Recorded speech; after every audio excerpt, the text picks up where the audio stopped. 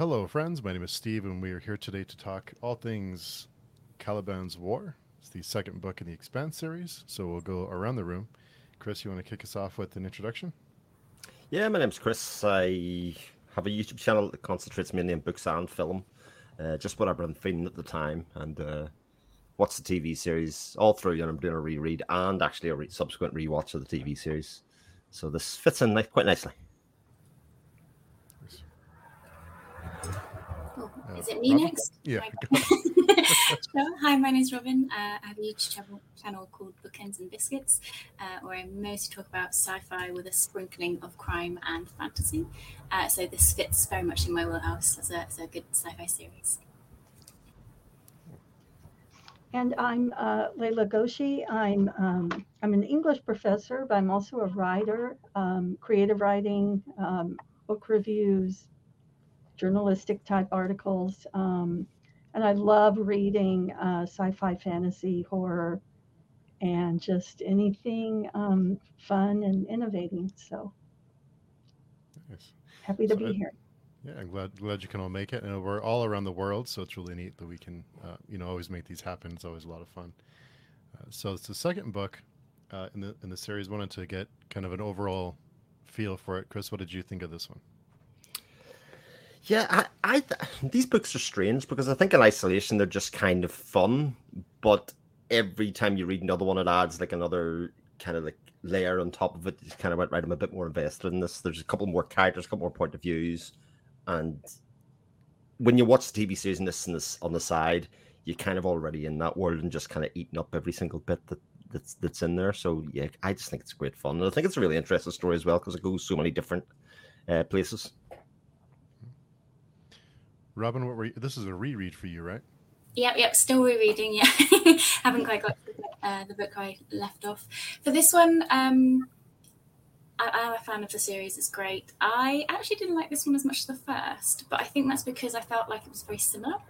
So I did feel like it was almost the same kind of formula of the first book. Obviously, you have got the new characters in there, which I absolutely adore. I think they were a great addition, and I do love them.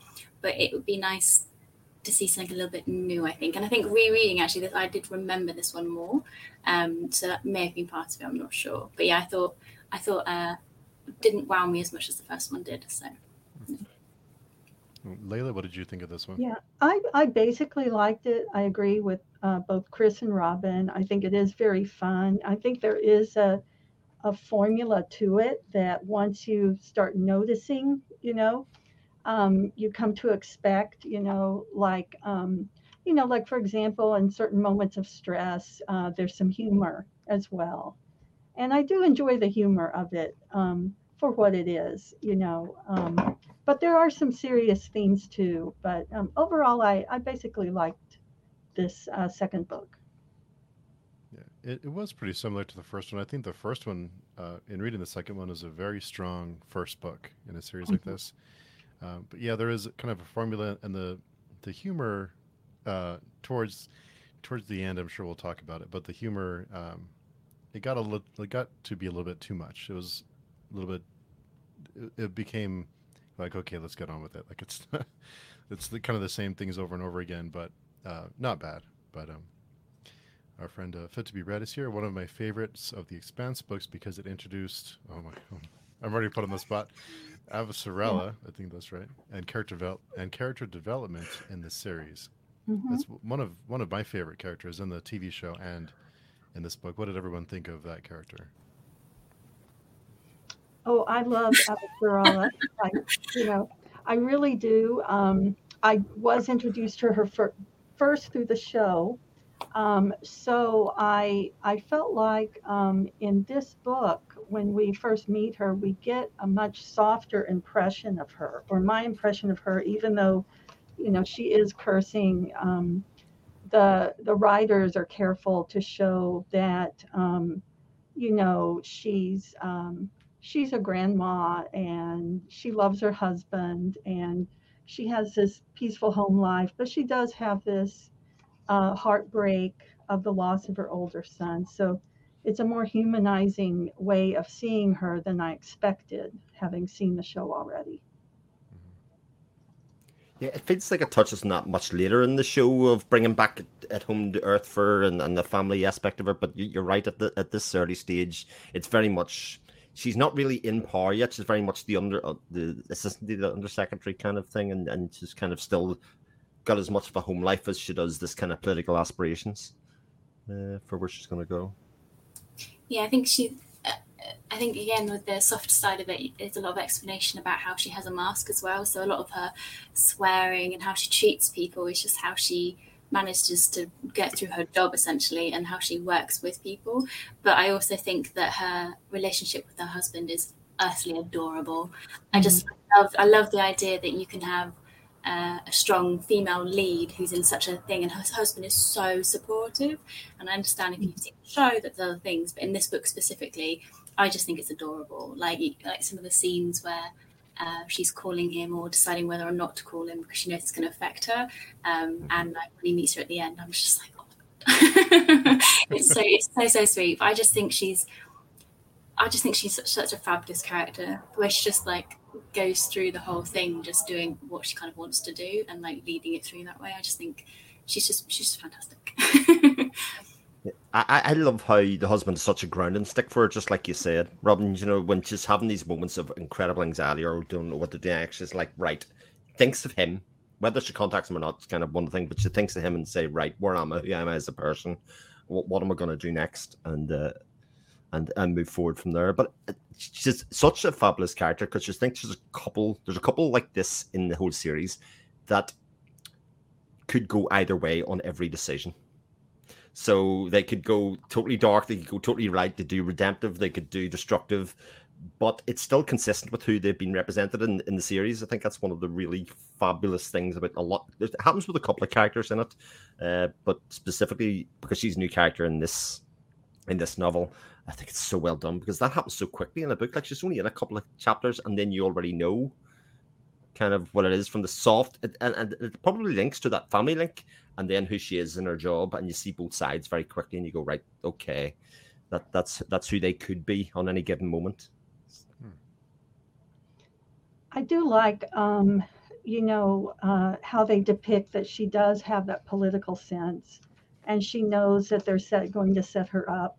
She knows they're going to try to, silence her, put her off to the side, and so through the story, she overcomes that. And then the meeting with James Holden, it has its strong and weak points. I mean, she does walk in and take over, so that shows her great characterization.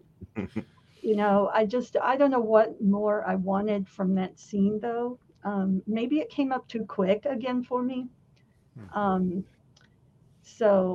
But in terms of how she's characterized, I think they've done a good job with that. Yeah, it was lovely the way that, not lovely, but kind of the way that she was playing it, where she knew she had to play into the trap almost, because otherwise she would be completely off the field, and how she's trying to, I know you can kind of see how it was going to go, but the fact that she had to play into it and then had to explain to people that she still had to play into it so that she could have the potential to get out of the situation rather than just not have that at all and give up there. So, but it was, but yeah, I also liked those kind of discussions as well. She's savvy though. She banks herself in those situations. She said, like, I know I'm in a bad situation here, but it's not over yet. And I have belief that I'll find some way to get through it. So it's that intelligence that she's the smartest person in the room. And maybe that's why that meeting with Holden doesn't work, because Holden's not the smartest man in the room. He's very much the very consistent person, even though he's the hero of the story in some ways. He's not. He's just a moral center, I think, for each book, because he's going to make the same decision every single time. I think very very much this is what he's going to do. What Jim's going to do most of the time, whereas you have these other characters that are very volatile that kind of do anything. That's the way I feel about it anyway. Well, yeah, but did you think in this book, obviously, because they had that whole play, just sorry to move on to Holden, they had that whole play where there was like this explanation of his maybe not being the moral center at the beginning. So feedback. So it's kind of like, what did you guys think of that? Because I didn't know if I liked that or not. His kind of like turning into Miller and having that kind of darker side and his trauma almost and the decisions he was making. I think they kind of explain that away through the journey of the book, because it's kind of that release that he ends up getting from Fred Johnson when he finally gets let go. It's that weight that get lifted off his shoulders, to say, oh God, I wasn't who I really was for parts of this past period because of the trauma and because affected by trauma. And then he could kind of come back and say, right, again, where's that grounding for him? What caused him to ground? What's his grounding thing? And it probably starts to develop that it's Naomi is the grounding stick for him. And again, in relationships, and again, this kind of supported by a very strong female character on the side. And the fact she just leaves him alone for that period as well, Robin, is kind of, she just kind of ignores him, says, you need to figure this kind of stuff out. I don't know who you are. Sort yourself out. Yeah, exactly right. We all need somebody like that. Yeah. And there is a section where he does say he kind of thinks back that, he was he was this guy with a comfortable job, on an ice freighter, and dating women he pretended to, be in love with or whatever. But it was only when true pressure, when he truly met pressure, that he became that moral center. But first he had to go through that process of both opposing what Miller represented, but then adopting Miller's tactics. And then, yes, I agree that Naomi was like his centering force. Yeah. So, but I was just going to make a comment that you make a great point of the roles the characters are, well, both of you, Robin and Chris, the roles the characters play in each other's lives, because Naomi serves a role for James, but then I think Bobby serves a role for us, the reader, too, because as she's watching Avra Sarala go through what she's going through, it's Bobby that's saying, who is this woman? And, she, just other observations. And at first is very skeptical of her, but then becomes very, loyal to her in some ways. And I felt like she was taking me, the reader, through those levels as well. Yeah, I'm glad you mentioned Ava Sarella and her, if I got the name right, and her character, because I thought she had the best. I think she was very well rounded, because we all have those masks that we wear, whether we're at work or with friends or with whatever it is. We all have those different sides to us. We all have those different modes we put ourselves in. So seeing her family side and then her shrewd and political scheming side, it was great to have both sides of it and not be a one-dimensional character where she's just scheming all the time. That she can't, love somebody the way she loves her husband, or love her grandkids, or feel the loss of her own son. So I thought that was all really great, and building that character, making it. She, to me, is the best character so far. Even though Holden is, I guess, the hero or whatever, he is very. I like the character, but he's not all that interesting, really. Like, as a I was going to say, he's born as all hell. Let's be honest, Jimmo. What's Naomi seeing him, for the love of God?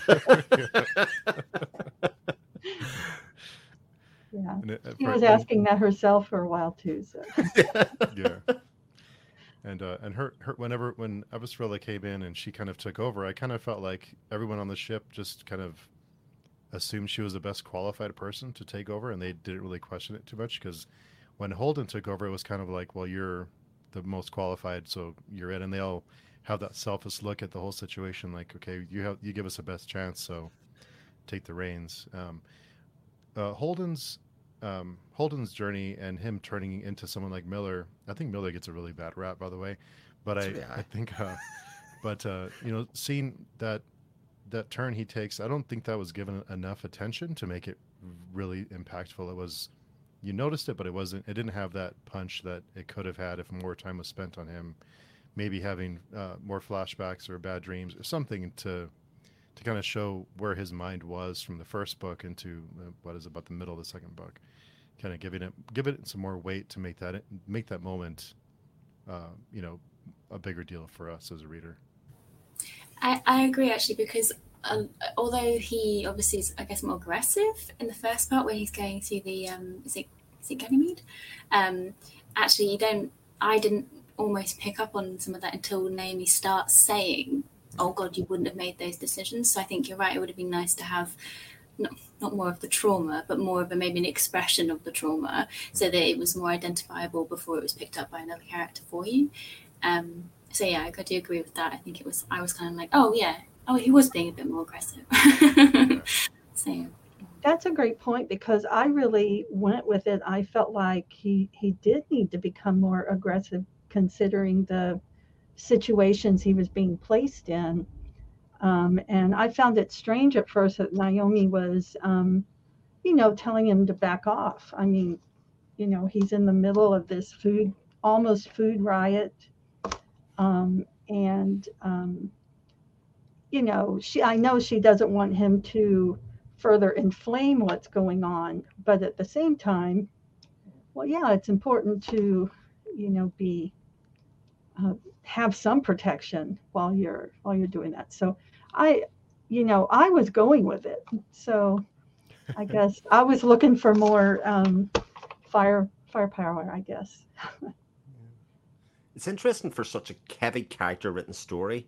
There's so much happens, though, in terms of set pieces and in terms of action, that maybe it's just difficult to squeeze in the dream sequence or the period of that, because it's always obviously each chapter is written from one point of view, and it passes off round. So if you're written from one point of view, then the internal person doesn't always see the trauma. I mean, and often, in fact, they're the last person to see the trauma, and you only see that through reflection of somebody else, like Naomi or whoever it is that's dealing with them. Really good point. And Peter is here. Hello, Peter. And I know you have a couple of questions about what we're reading, but we'll come back to that at the end when we're done with. He's asking what we're reading now, but we'll come back to that one at the end. And one of the things that, speaking of Holden, one of the things that I really am not enjoying is that romance between him and Naomi, because they seem so different, and it just doesn't. I don't know. They just don't seem like they would fit, and the back and forth they have just isn't very interesting to me. It's not as interesting as the Avasarala relationship with her husband, because you see the complexity in that, and then Naomi and Holden, it almost seems. It just doesn't seem. It seems kind of forced to me. It doesn't seem like there's a lot of substance there. Am I the only one? Or it seems like a relationship of convenience. She's literally the only suitable female left in the ship. Even going back to the old, Canterbury, he seemed to have dated everybody else that there was in the ship, and in some way, shape, or form. So she's like the only one left, and she is a character, a person of substance.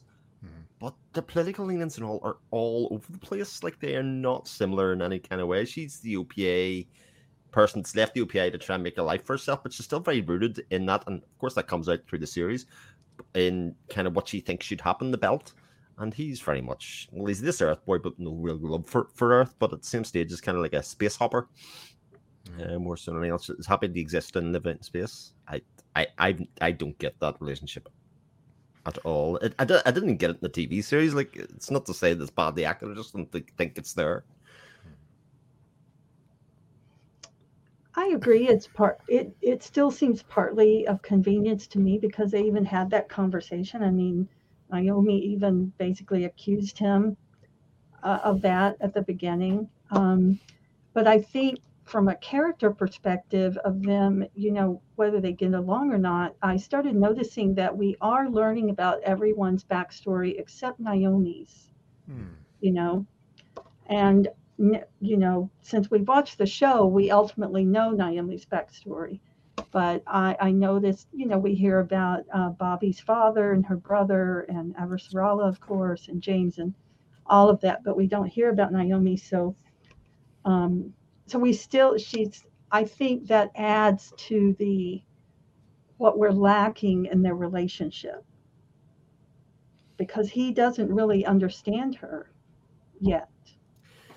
And he doesn't really seem to want to understand her. There's none of that probing bit where you try and find out and try and learn who somebody is by asking them about themselves or anything. It's all very much one direction. That's what it seems to be, Robin, what do you think? I like a romance. But no, again, I think like the other book where we had the first book where the romance that we enjoyed was the was Miller, and then this one it's Avasarala, terrible, and her husband, and yeah, I think you're right. We haven't explored Naomi at all yet, and it does. I do agree it is kind of one-sided, but I always enjoy romance, so enjoy it. It's not too bad. And another great character I thought was Bobby. I love Bobby. This great character. She's terrific because I like how she's not just a meathead. I mean, she's the head of somebody that's brought up in the military background and all the rest of it. But again, she's someone to be smart. She sniffs out the mole. She does all that covertly, you know, without prompting or anything. It's just who she is as a person. And yeah, this great to have this real strong female character in the military role as well. I think that's it doesn't have to be the heavy because it's two heavies. There's one male, one female, I think, in the show, and they're very, very different in terms of background and upbringing and where they're coming from, etc. But Bobby's lovely, though. You know, for somebody that's dangerous, I think you wouldn't mind meeting Bobby. I like how you know the authors did show that Bobby and Avasarala they have parallel motivations in that, you know, Avasarala says she's always trying to have her son come back, you know, knowing he never will. So that's what's motivating her. And it is her, Bobby's dead comrades that is motivating Bobby to continue. So it's like they both have they both share similar instincts, but for different reasons. And that was a really, really cute scene actually between them when they're both having that discussion and trying to work that out and go through why they're doing what they're doing. I did really like that scene. I think Bobby's really good because they play her as a fish out of water really well, because she's like, what am I even doing here, sort of thing. She doesn't know kind of what she's doing or why she's here, but she kind of thinks it's the right thing to do. So I did like the explanation of that and her thought process of whether or not she was a traitor and how she kind of handled that side of a thing, and just ended up being quite confused a lot of the time, which I think is good because you wouldn't know what was happening all the time. So I kind of liked how they kind of left that as well, which was quite interesting. There's a question here then, because I know some people discuss this, which is, did you think that the male gaze aspects of Bobby came across as sexist? Because I know some people not have issue with it, but have raised that as a point. My version of it is I didn't actually think it was, because of, do you know what? Yes, there were discussions about her being a large woman and just being like, wow, like what a beautiful female form. But I didn't think it was to the point that I would consider sexist. But I just wondered what you guys thought about that. I noticed that. I mean, that, because really it's the number of times they remarked on it that I noticed, but at the same time, I felt that that's also another aspect of characterization of the other characters, that just they do notice. And she is a very powerful, impressive, attractive person. And so that's noticed. But I think it's the number of times they repeated it that probably gets people talking. So. Yeah, I'm thinking everybody's linking it now to the fact that I said I'd want to meet her. No, but like something like Dresden Files, which I think is real problems with the male gaze thing. Like, it's one of the worst parts of those entire books. I don't think it is a problem here because, one, it reminds you that she's female all the time. She's dangerous and female. It's just like a constant reminder, and that these people will underestimate her, I think, in some ways because of it. But also does kind of show that it's the other people that are doing it to her, and because she's the point of view character. She's not doing it, projecting it outwards, and so we don't judge her. We just judge the other side characters that are doing it on the side, so it doesn't become as problematic then, you know? Yeah, it's interesting. I did think the way I took it was that Holden, when he was kind of thinking about how this is kind of the type of woman that he was attracted to, I kind of felt that as spoke to his character and his weakness is because he's in this meaningful relationship, supposed to be, with Naomi, and his mind still wanders instead of him having the control to just be a person and not follow the squirrel that runs in front of him. He's really easily distracted, and that spoke to me about his character, and that he's kind of a goof. Like he's not very reliable. And Amos, the things that he says in their conversations, I took that more of Amos. I like Amos as a character. I liked him in the show and I like him in the books, but he's kind of a scumbag. Mm-hmm. So that's kind of the way that's kind of the way I took it. But I think Alex and his I guess kind of semi-pursuit, he comes off a little bit more genuine, and he's trying to get to know her and trying to spend time with her, whereas the other ones are kind of just making remarks and making comments. Yeah. I think they do demonstrate that here's a new, very attractive, powerful person, and everyone's going to react. Mm-hmm. Yeah. I make judgments, and Holden, again, not to belabor the fact that he's boring, etc., but he's not very mature either. He's still a youngish man, put in a prominent position. So, and he is flawed. Yeah, very much so. I did like the beginning of Bobby's and Alex's friendship because, again, I think if you watch the show, that develops further. But I did like the kind of discussions they had and the first kind of blossoming of that friendship, because it was done very slowly, but again it felt kind of organic and almost real. It wasn't forced something else, and I think that'll be nice. I literally can't remember if it does happen as much in the books, but I hope it is something that continues for sure. But it's still a contrast to Naomi and Holden, isn't it? Like you can develop relationships. Even the one, as you're saying, between Avasarala and Bobby itself is developed in like a two-sided conversation about where they find out about each other. And Holden and Naomi never bother. Right. They just get into bed. That just seems to be what happens now and again. Yeah, that's very interesting. And, you wonder if maybe there was some of that was on purpose, because it does help us understand all of them more, and maybe some of the misunderstandings, some of the ups and downs that they'll encounter, throughout the story. And with Alex, I felt like the Alex and Bobby, it was more about Alex being homesick in some ways, and he's kind of interesting because he puts on this Texas drawl, and it expresses his cultural origins, but yet he's out there flying around in space and like doesn't go home, So it's kind of complex, his situation, and maybe I'm letting the show influence me there a bit too.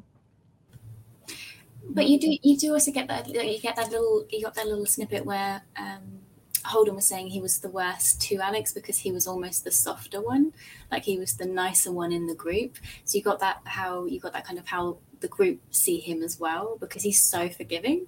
So I think you did get that a little bit in this book about that spoke to Alex's character. And you're right, he's one of the ones that hasn't been discussed as much. He has some tidbits about his history and the fact that he's obviously an older guy and he's kind of comfortable with who he is.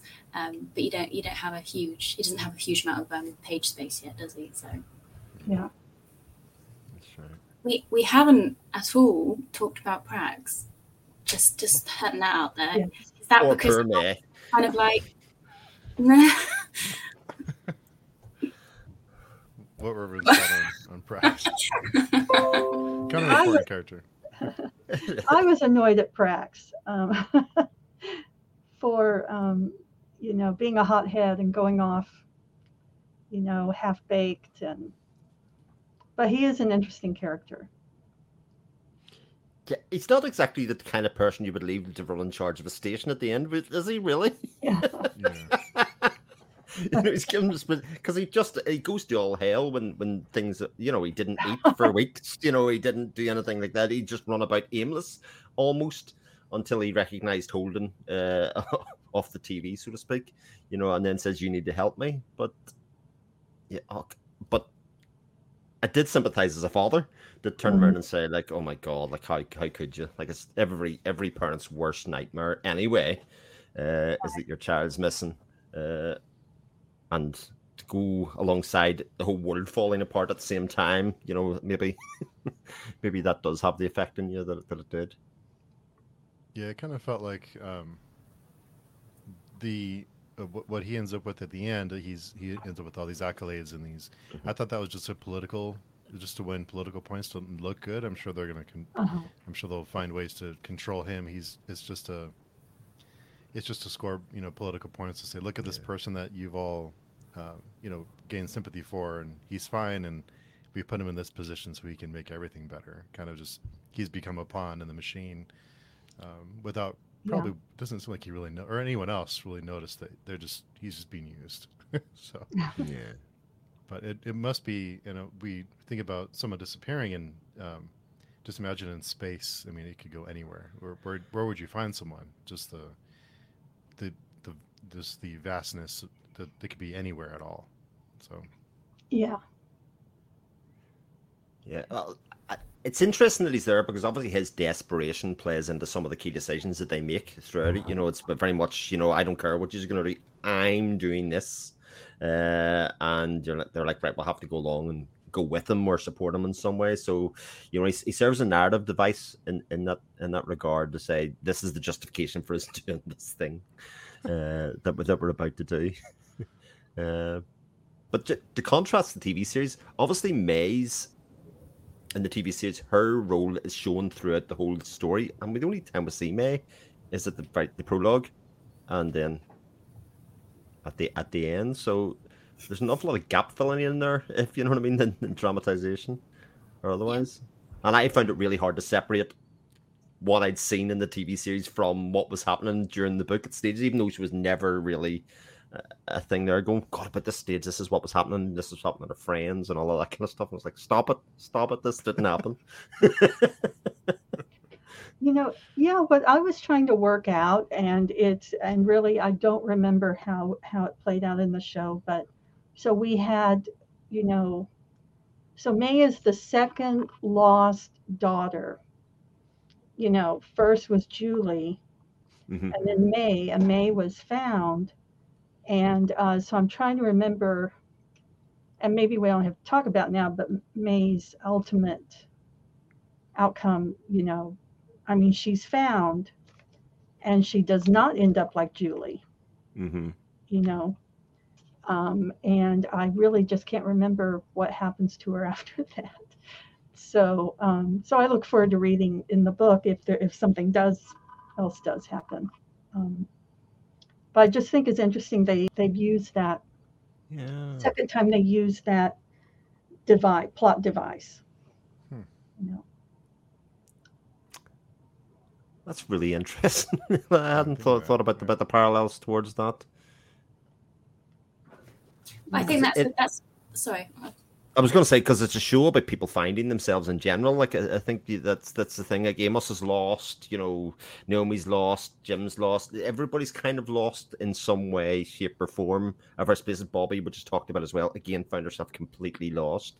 And this person was found. I did think it was a bit convenient when May was found that she was okay in some way. Like, everybody else seemed to be horrific things happened to them. And then the one that's left just happened to be her. They did explain that away a little bit by saying that he'd seen that they were looking, so he'd used it as his kind of get out clause. But actually, one of my maybe negative points about this book is that actually whenever they were in peril, it did seem like it resolved quite easily, or when they had an issue. Like May turns up okay. The one particular one that stood out for me is when Holden goes onto the ship right at the very end. And then all of a sudden the other guy's there to be able to blow it up. And he's like, oh, okay, I'll just go home. And there was a couple of things throughout the book that kind of did that, and I was like, oh, that's it.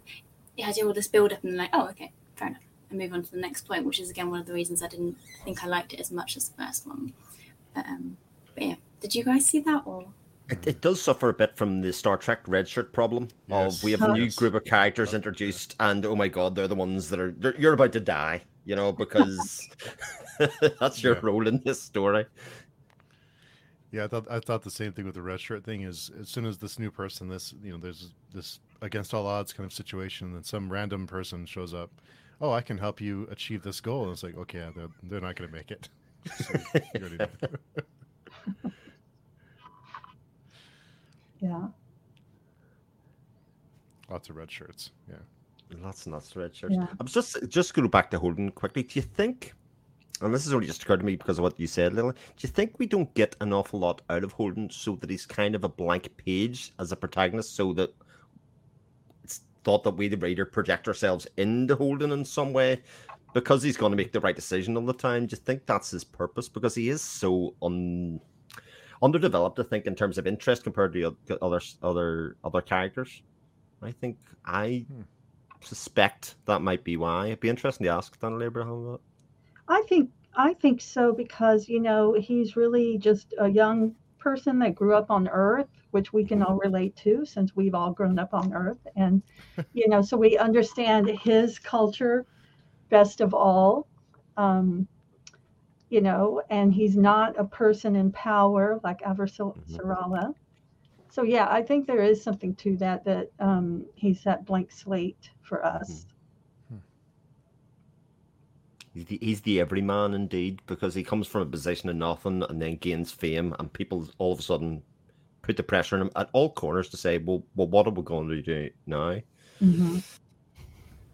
But do you remember last time, I think someone in the comments put that the characters were based on the role-playing characters, and because Holden is, I think, was the paladin or was Paladin, the paladin, that's a very kind of not bland, because I love playing paladins in D&D, but it's the other characters get the opportunity to be more morally grey and have different things, whereas the paladin's very stuck in their way of how they kind of have to be. So I don't know if that plays into it at all, because that's what he was initially based on. And that has an effect. But yeah, obviously he might be a pretty front boy. I don't. He seemed much more interesting in the show, and maybe that was just because we had a visual and the expressions, but yeah, he seemed a much more likable and relatable character in the show than he is in the book that I picked up on. But maybe he'll be molded and developed over the course of the books. Maybe he starts off as a blank slate, and then he becomes this interesting character at the end. I don't know. You can hope. Yeah, I think it's interesting. My observation about Holden always is he'll do the right thing, not always the correct thing, but he'll do the right thing all the time. And sometimes the fun in the game as you move through the story is, well, what is the right thing here? As you're the reader kind of going along, going, like, I know what I would do, and occasionally, there are outcomes that don't match what I thought or that are surprising because of that. But then when it happens, you're like, yeah, but that was the right thing to do. It's an interesting quandary to kind of put yourself in all the time, because you get these moral choices all the time that are there. I'm glad you brought that up, because there is a scene where I think Avasarala makes a comment that he's he tries to do the right thing, but is it always the best thing to do? Is it maybe the right thing at this moment, but he starts a war and it results in all these other things happening. So I think she kind of pokes him a little bit about, kind of to calm down and just be quiet and pay attention. Yeah. Yeah, Miller does the same thing in the first book as well, and basically derides him on it as well and say, is these moral high ground. This moral high ground that you have is all well and good, sonny boy, but but sometimes it isn't always effective or otherwise, I would be really interested to know what you guys thought about when you're talking about kind of us being able to have an opinion on the Earth, about what you thought when Bobby went to Earth and had the whole discussion around the unemployment rates and the discussion she has with the lady at the cafe, and then the reflection of how that isn't Mars at all, because they've all got kind of one goal and no one would ever be unemployed. Because I thought that was a really interesting thought process about how Earth might end up. I was like, oh, that's odd, but okay.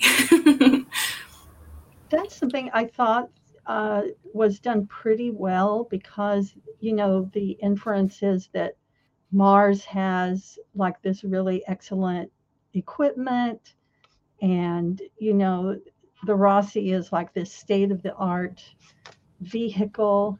I still haven't got the reason why they call it a Corvette, if someone could explain that to me. But, they're innovating, whereas it seems the Earth is stagnating. And, in terms of work life and just human happiness, based on productivity. So I thought they're starting to bring that out pretty well.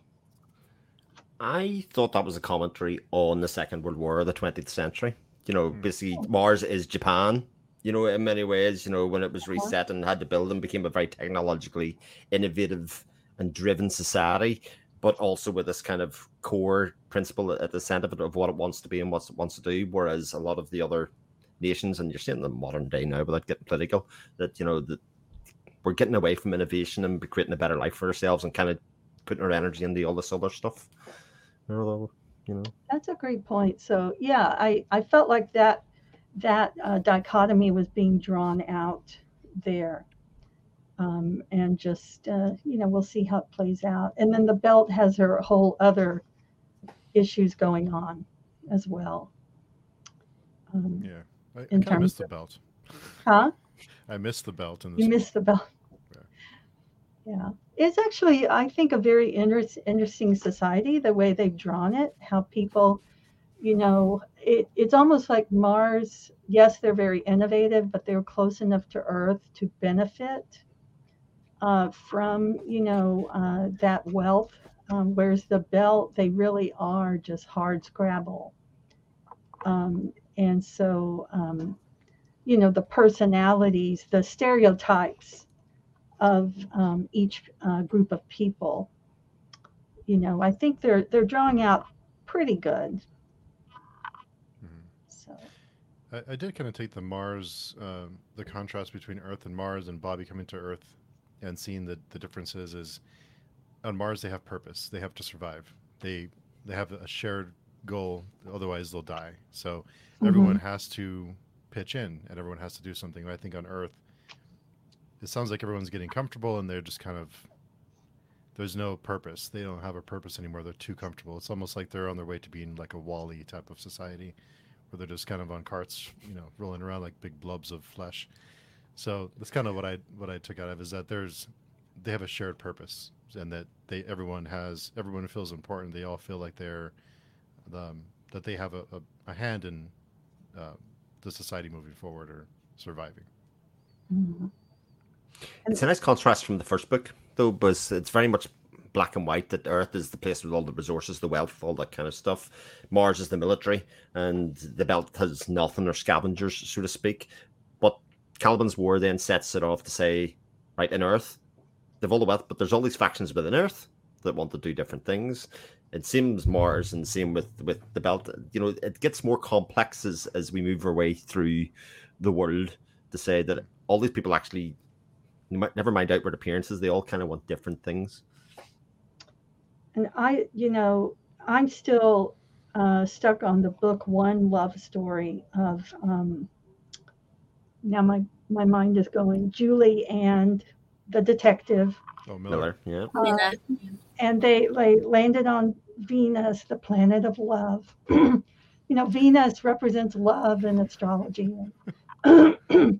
So now they've got this Garden of Eden sort of building up over there, which can be an Armageddon for the solar system, or is it going to turn out to be, a catalyst for greater things?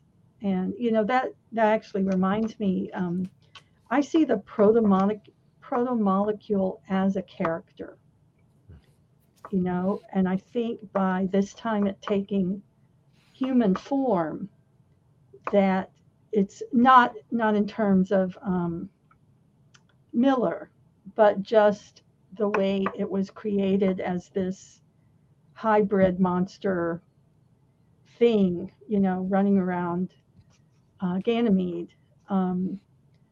It's starting to humanize. It's another faction, isn't it? You've got Earth, Mars, the Belt, Exactly. and the protomolecule by itself, that's going to do what it's going to do. And everybody thinks they can control it, but actually it's got its own ideas. Right. Yeah. And that's the symbol of Caliban, which is what made me start thinking of this, because Caliban is a character in a Shakespearean play who was a slave, but started thinking on his own. And so they thought they had control his captor thought he had control over him, but he started plotting his revenge on them. I hadn't made that link at all. I didn't realize that was a character. But if so, then that links quite nicely, because you have the whole protomolecule going outside of what it was planned to do in this thing, especially with its escaping the kind of explosive part of it and everything else. And that was quite interesting. I wasn't sure the whole linking to the other planet thing and the whole way it was developing was interesting. I wasn't sure what I thought about that, if I was honest. But I did like the whole it going outside of its own parameters that they put on it, sort of thing. That was done very well. Yeah, and it becomes Miller at the end. Well, it doesn't become Miller, but takes on the face of Miller. Represents, yeah. Yeah. Okay. It's smart enough to know that that in order to influence, it needs to take on a similar form and use similar relationships, etc. To the person. Such a great end, though. Yeah. Creepy end. Oh my god. Oh my god. I had to read because I honestly think I completely forgot about that last section, and I had to go back and I was just like, how did I forget? Oh my god. Like creeping off. Oh my god. Not like that. It's a great ending. And the protomolecule being so close to this huge event at the end of the first book, and then everyone kind of forgets about it. It's like it's on Venus. Like, so what?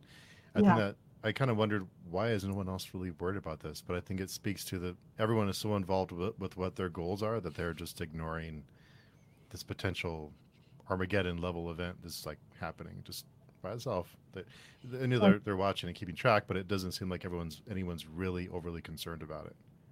It's like Don't Look Up, the movie Don't Look Up. Don't look at Venus. But is that is it maybe because what do you just run around being scared all the time because you don't understand it, you don't know what it's going to do or what it's capable of? Or do you just sit and watch it and kind of forget about it and get on with what you're doing because it's such a big concept to be scared of? And I think they did maybe point towards that when you had Avasarala discuss that, how it kind of how they're kind of reverting back to old enemy back and forth because they don't know what to do about Venus. It's like, well, that's there, okay. But it's great because we as the reader are going, oh my god, but Venus, why is nobody talking about Venus? We're so into it, and because we get thrown it in front of our face all the time, say, God, they're building something there, there's something happening there's something going to appear out of the murks here and just wipe them all out. That's kind of, I think, what happens to the readers. They're going through it saying, it doesn't matter what you're doing right now because the apocalypse is just about dropping your doorstep, potentially. That's a great point, because that did run through my mind. And I think, didn't Alex or somebody toward the end say something like, is the apocalypse coming? There was something about that.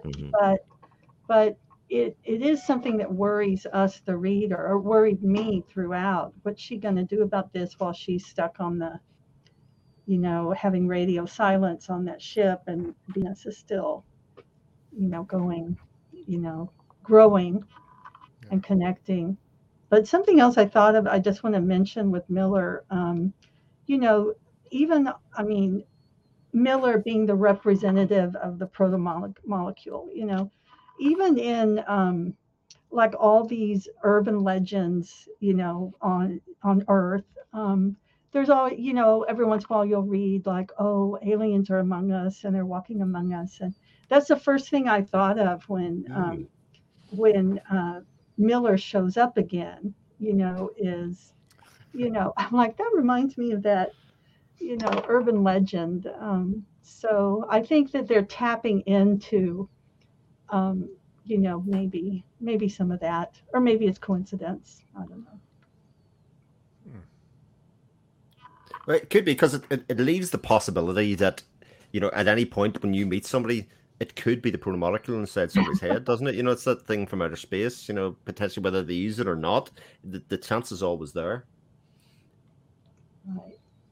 And plus between that and zombies, and we've got lots of things to stay aware of. Oh, pardon me.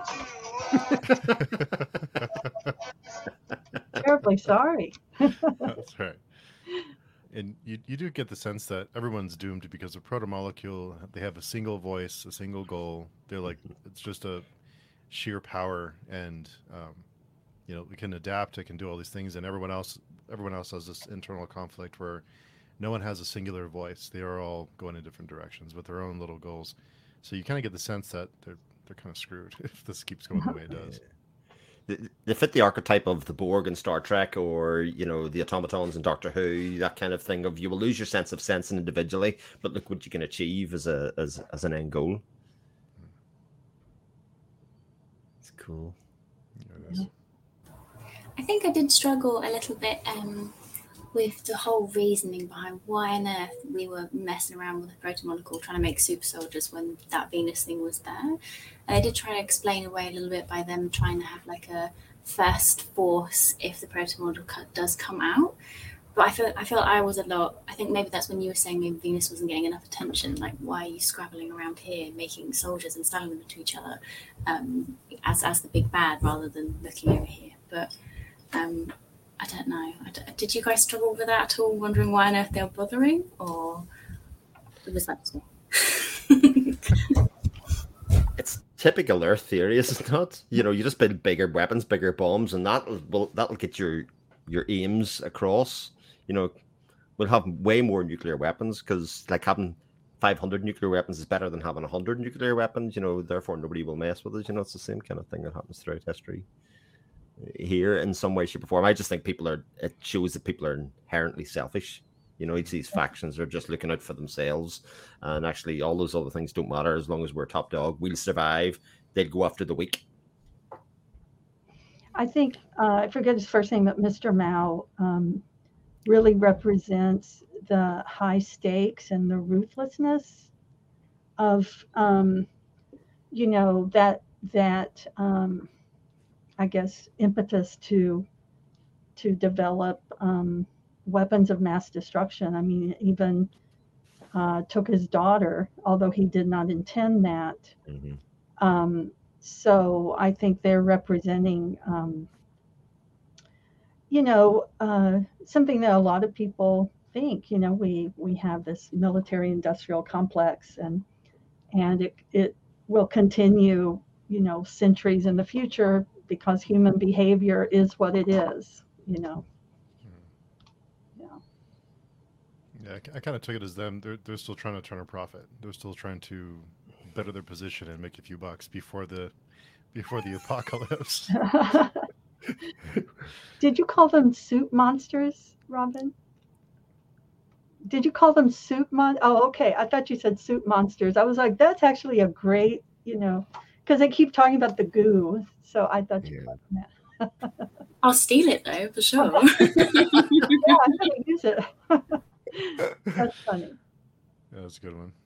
That you've just made me think of what the highlight of the entire book for me, I don't know what it was for you, is Avasarala's comeuppance over Jules Pierre Mao. Her eventually being able to put him in his place and wipe the smirk off his face. Like, that kind of stuff was just Oh, it was lovely to read. You're like, yeah. Yeah. You know, I hope to see some kind of, I don't know if he's out of the picture in the books or not, but it would be great to see some kind of resolution between him and Venus at some point. Do you mean Mao or? Yeah, or Mal. Yeah, they again. I don't know actually if it goes forward, but they did allude to it slightly or put a thought in your head about how had he been contacted by his daughter or by the proto-molecule as his daughter right at the beginning of the book, and I didn't know if that was going to be a setup because Miller obviously is at the end, and you're like, oh, was he contacted by his daughter, and it just wasn't brought up, and I couldn't remember that because the potential there by bringing Miller to contact Holden is that actually he could have very well been contacted by Julie at that point. Very interesting. But I don't know if that goes in it. I can't remember if that happens in the show and like all the other books. So yeah, we'll see. Yeah, that's interesting for sure. Anything else you all can think of that we haven't talked about yet? Well, the one thing that I wanted to ask everybody, right, because I think you'd said it in one of your weekly wrap-ups, Steve, that they're quite easy reads, right? But they're quite dense. They're surprisingly easy reads because like there's a lot happens and there's a lot of science in it and there's a lot of very technical stuff in it, but it is a real page turner. And if you don't get into like a rhythm, I can see why John or somebody didn't end up finishing it, because you pick it up for a chapter and then go, what is going on?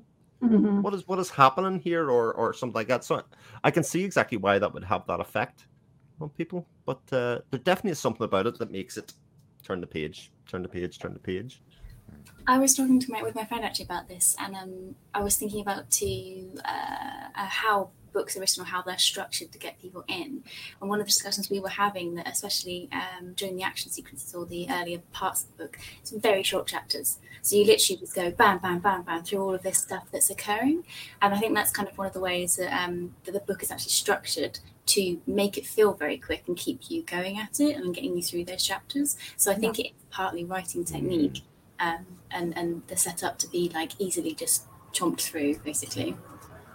You never get too bogged down in one section for too long. You just keep on, you're on the next thing. Exactly. It's just action. Or, here. I know in this one it was a little bit slower in the middle with the explanation of going through the tunnels and everything else. But for the action scenes, they are very quick, very short chapters, keeping you your attention, I think. And they usually leave off on a cliffhanger too, right? I mean, I think that's something that thriller writers do a lot, is they leave off each chapter on a cliffhanger to try and, they walk into something or something. There's a revelation it may not be a big revelation, but it's enough to say, well, I want to know what happens. So I'm going to read the next 3 chapters to get back to this part of the story so I can find out what happens. So that's exactly. And as they were switching between obviously what was happening with Bobby and Avasarala and also what was happening elsewhere, both had cliffhangers, so you were like you were both like, oh my god, what was happening here? And then you're like, oh, I'm back here, oh my god, what was happening here? So yeah, I think that's a way of how it's written. Yeah, and I think with everything, it does bring up deep things, deep themes about human nature, and maybe some of the lighthearted, more slapstick type stuff, helps us keep reading. Like the suspense, like you said, helps us keep reading. And then later on, just reflect on, well, gee, what just happened there? That's something to think a little bit more about. But one of my favorite scenes is when Avasarala lands on the Rocinante. That just seems so. I don't know. I thought of what are those comedy shows where everybody's running around and they all like suddenly end up in the same, running into each other in the same tunnel or something. And so there's still a little bit of that Three Stooges type stuff to me with it, but serious things to think about too. Okay, I had one which was the Amos character, which is, I know, Layla, you said that you thought he had a lot more depth in the book than the first one. than in the TV series, or was explored a bit more. And obviously in this one, you very much get you get a snippet of his background, and then obviously interaction with his children and his kind of motivations behind why he's so against or so invested in this kind of crack storyline. Are you guys going to read any of the short stories in Memories Legion? Yeah, I believe one of the short stories is what one of the seasons is of the TV series. I think is it that one when he returns home? Yeah. So I do plan to. Yeah. Is there a reading order? Somebody asked me that in the Discord, and I put up a diagram that somebody had gotten. Even that didn't help. And some of them do happen. Obviously, I read is it Memories Legion? Yeah. And some of them do happen in between certain books, and some of them sit outside. And I think his backstory is one that probably sits outside because you can read it at any point because it's way before. Obviously, this actually occurs. So it depends which short story you're talking about. So it's like Cosmere in a way, I guess. That's another series where Brandon Sanderson's, world, where there's some shorter novellas and then the longer series. But yeah, I will read the short stories too. I wasn't aware there were short stories. So. Oh, there's some really good ones. Definitely want to look into it. And speaking of writing, this is a collaboration, and I never had the sense that there was more than one person writing it. It always seems very consistent. So I wonder how much, if it was a 50-50 collaboration, or if it was just someone else who, like a 80-20, or what the workload was, because it doesn't feel like a collaboration at all. Exactly what I said last time. I'm wowed that it's the fact that it's because it's consistent. Yeah. Like the first book is written like the second book is written, and so on and so forth. And the short stories, there's no this one feels different. So I haven't looked into it further. I should, because I said this last time, and it fascinates me. I don't know if one person writes it and the other person just edits it, or they do the ideas together and then the other person writes it. I'm not sure. I listened a bit to the podcast, Ty and the Guy, which is Ty Frank and Wes Chatham, who plays Amos. They mainly do it. Ty Frank seems to be the science guy. He seems to be the guy that does all the hard science, making sure it's consistent. I think he's a rocket scientist by trade, literally. And he does an awful lot. The character work and the plotting seems very Daniel Abraham. If you've read any other Daniel Abraham stuff, it's very consistent, I think, with this kind of very long game kind of idea of we'll give you stories here and now, we'll give you characters to play with here and now, but it's the long game we're talking about here. And as each book gives you another bit of the characters, gives you another bit of the world, you kind of just fall deeper and deeper into a hole with it, which is, all good. Yeah. It's a great podcast, by the way, though. Brilliant. Have to check that out. What's it called? Ty and the Guy. So TY and the Guy. Actually, I thought it was in the comment before, wasn't it? Yes, I need to check it out. So they don't just talk about the Expanse show. They obviously do, but then they link it to other things like other movies and TV series that you might have seen, like Alien, all of that kind of stuff. So, you can definitely see an alien element in the proto-molecule outcomes and things that get made in Ganymede, etc. here,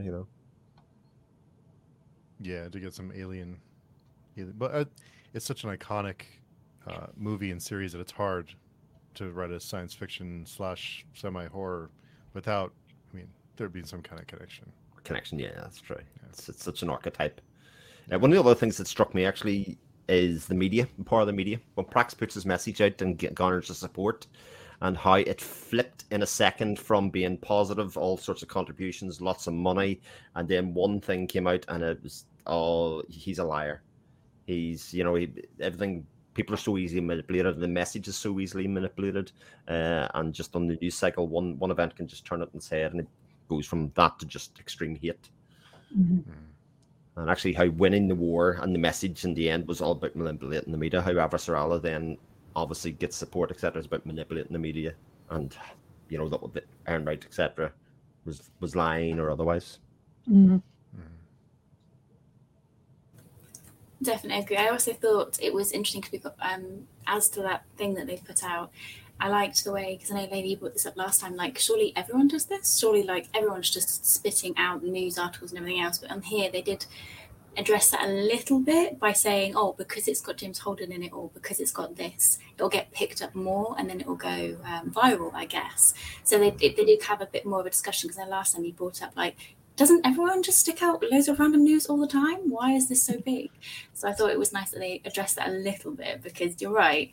If everyone's just spewing out, how would it ever get noticed, or how would it ever get picked up? So I thought that was quite good. But you're right. I think it was a very, I guess maybe because people just like to believe bad things. So there was such a big thing that it came out and they were like, oh, actually. And it was quite a significant, like, being told that he abused his child was quite significant bad news. So it wasn't a small thing they were putting against him. Yeah. And it was the mother. It was the mother said it as well. So it was exactly. I guess people don't want to be seeing supporting it, even just in case it had happened. Yeah. Mm-hmm. So there's a a nice little Twitter bit there. allegory. Yeah, it is. There was a little bit there where I wondered if those allegations were true. There was a short period there. I wondered, did they change this for the TV show? Because it seemed it kind of was left, not for very long, but it was left open enough that it made me uncomfortable that they were helping him. Mm-hmm. So, but I think Amos came and asks him, "Is it true?" That's right. And he says, "Of course not." And he says, "Well, if it was, would you have still helped me?" He said, "No, I would have thrown you out of the airlock or something like that, or broken your arms." So there, you know that okay, he didn't. But there was a little period of time where I wondered, did this really happen, or is this? And are they trying to manipulate the situation? So yeah, that's right. Yeah. It's good. That never occurred to me at all. I was like, Prax would never. I'm not going to sit here and listen to you talk about Prax that way. Yeah. I was just more thinking, what are they going to do now? I wasn't even sure, wasn't sure what really the outcome was going to be. Yeah. Well, anything else you guys can think of? No, I was going to ask you guys if you were going to continue the series. Yeah. Oh, yeah. I already have the book, so yeah. Yeah. I love Miller, so now I have to, keep reading Protomolecule Miller. I'm going to start a hashtag. Miller was right, because it's a really bad rap. That'll work. I think I've got to buy a Miller hat. You worked so well, goddammit.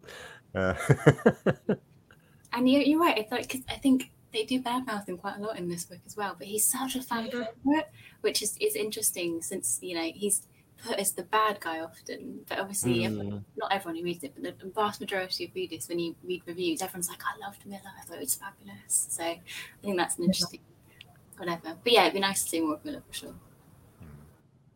He's not, just to finish this off, but he reminds me of Avasarala in terms of being like this hard-edged person, who has this soft side. And in his case, ultimately sacrificed himself, So I do think the writers do set up parallels, like between Pax and is it Jules Pierre Mao? Mao, yeah. Mm-hmm. Yeah. And the daughters. It's fascinating, yeah. We'll see where it goes. That's good, but not to go back to the Bath and Wicks too much, but Miller, again, is the last person to realize that he's been shunted out. That it's that old idea. If you look at a circle of friends and you can't find the idiot, then the idiot is you, kind of thing. He's the last person to realize that in his context of why am I not getting good jobs? Why am I getting shunted out to all these things? Oh, it's because people see me as a drunk or whatever, and he's completely unaware. And again, that follows through for Holden. It follows through for a lot of characters, I think, as they go round. In the first book, that's so heart-wrenching when he realizes it's him. Yeah. It's just like, oh, you poor guy. Oh, man, yeah. So good. But I think it's heart-wrenching because I feel like, again, I was talking to my friend about this, like, you always worry that's you. You always Mhm. I don't know if you do, but I know I've always you always think, oh God, is that me? Like, am I that person? So it kind of makes you feel, and especially when he realizes it, it's just and it brings it home. And I think that's why he's so likable. Yeah. He just, but yeah, I don't know if he's the same Miller when he comes back. So Yeah, that's going to be interesting. Yeah, I think we've all had those thoughts. I think that's why people love Miller, because he has that vulnerability too. Mhm. To him. Yeah. Well, just to get before we wrap up, just to get back to Pete's question, what books are you reading at this time? So, Chris, what are you reading? So I've just finished Heart and Dark, Book 2 of Sun Eater, which actually, since we've just been talking about this, is so remarkably similar in pacing, and because it's dense, complicated, all that kind of stuff, but super short chapters. Like there's 70-something chapters in that book, and it is a big book, but it's very chunky, very quick, easy read, and utterly brilliant as well. Oh, so good. that's on my reading list for this month. I can't wait to get to it. So yeah. It's probably going to be the next book I pick up, and I've heard so many good things, so I shall very happily pick that up next week. Robin, what are you reading?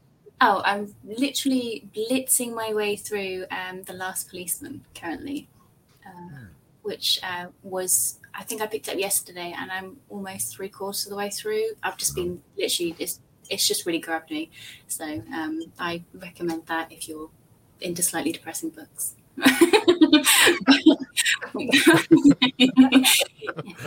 It's about the world ending and a policeman who has to investigate a crime, and the fact that he's still continuing to do his job while the world's falling apart. But it's a very easy read, but it's very interesting. What about you, Layla? What are you reading? I just purchased the first book in Anna Sparks Smith's trilogy. Trying to remember the name of it at the moment because I just bought it. But the opening pages look good. I'm also every night I read maybe 20 to 30 pages of House of Chains, Malazan, and just about through with that one as well. So I tend to have like a few things I'm reading at a time, and I don't know. I like the variety, so I like to read. So as we all do, I can tell. Yeah. Yeah. I'm starting book 2 in the Empires of Dust. Probably today. I'd finished Caliban's War Thursday, so I'll start the Tower of Living and Dying probably today. For that, would have to have the trilogy done by September 10th. So don't want to fall too far behind. But awesome. So I guess cool.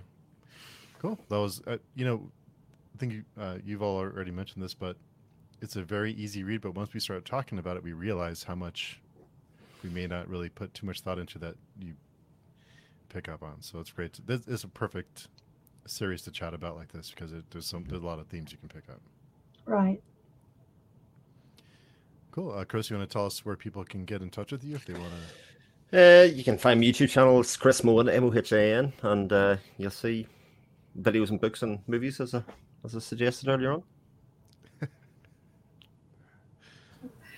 You can find my YouTube channel, Bookends and Biscuits, but you can also find me quite often on Twitter as well under the same tag. So that's why I am doing it. And Layla?